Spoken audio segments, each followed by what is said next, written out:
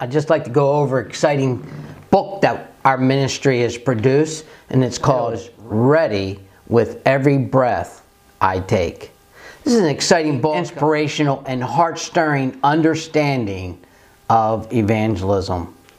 It's an inductive review of 1 Peter chapter 3, verse 15, which the Apostle Peter encouraged the Church of Rome to be ready always to give an answer to every man that asks you a reason of the hope that is in you. It's an exciting book. Here's a few chapter titles. Number 1, Ready with Every Breath, what that really means. Number 2, what is evangelism?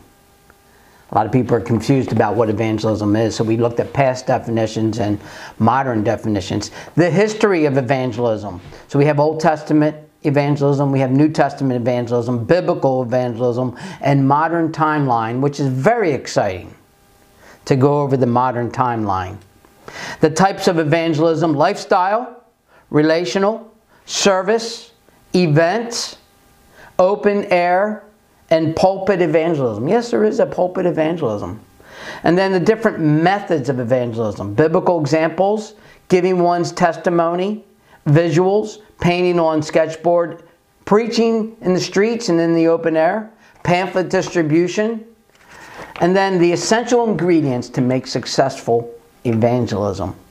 Preparation for this ministry, historical proofs, tips for telling the truth, and cultural awareness, which we really need to have a deep understanding of the culture today.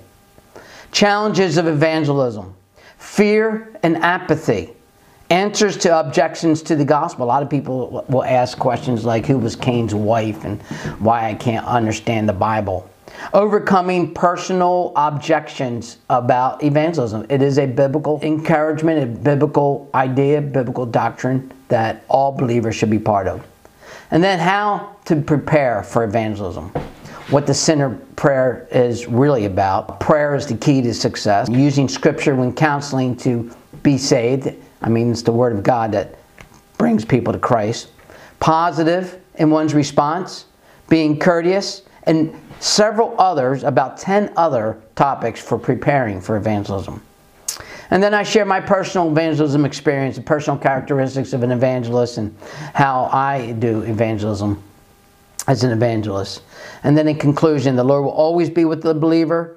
Evangelism is the lifeblood of the church. And if you want to see your church grow, you need to be involved in evangelism. And then final thoughts on evangelism. It's an exciting book. Well, if you'd like to have this book, you can order it on our website. Our website's called youthfluential.com, youthfluential.com. And there you can order this book. We're selling it for 99 cents. I know that's a lot. 99 cents. It has 148 pages. We want to get this book in your hands. We want to be a blessing to you and to help you with your outreach of evangelism. All right, check it out. Hope you enjoyed this video. Thank you. God bless you. Take care.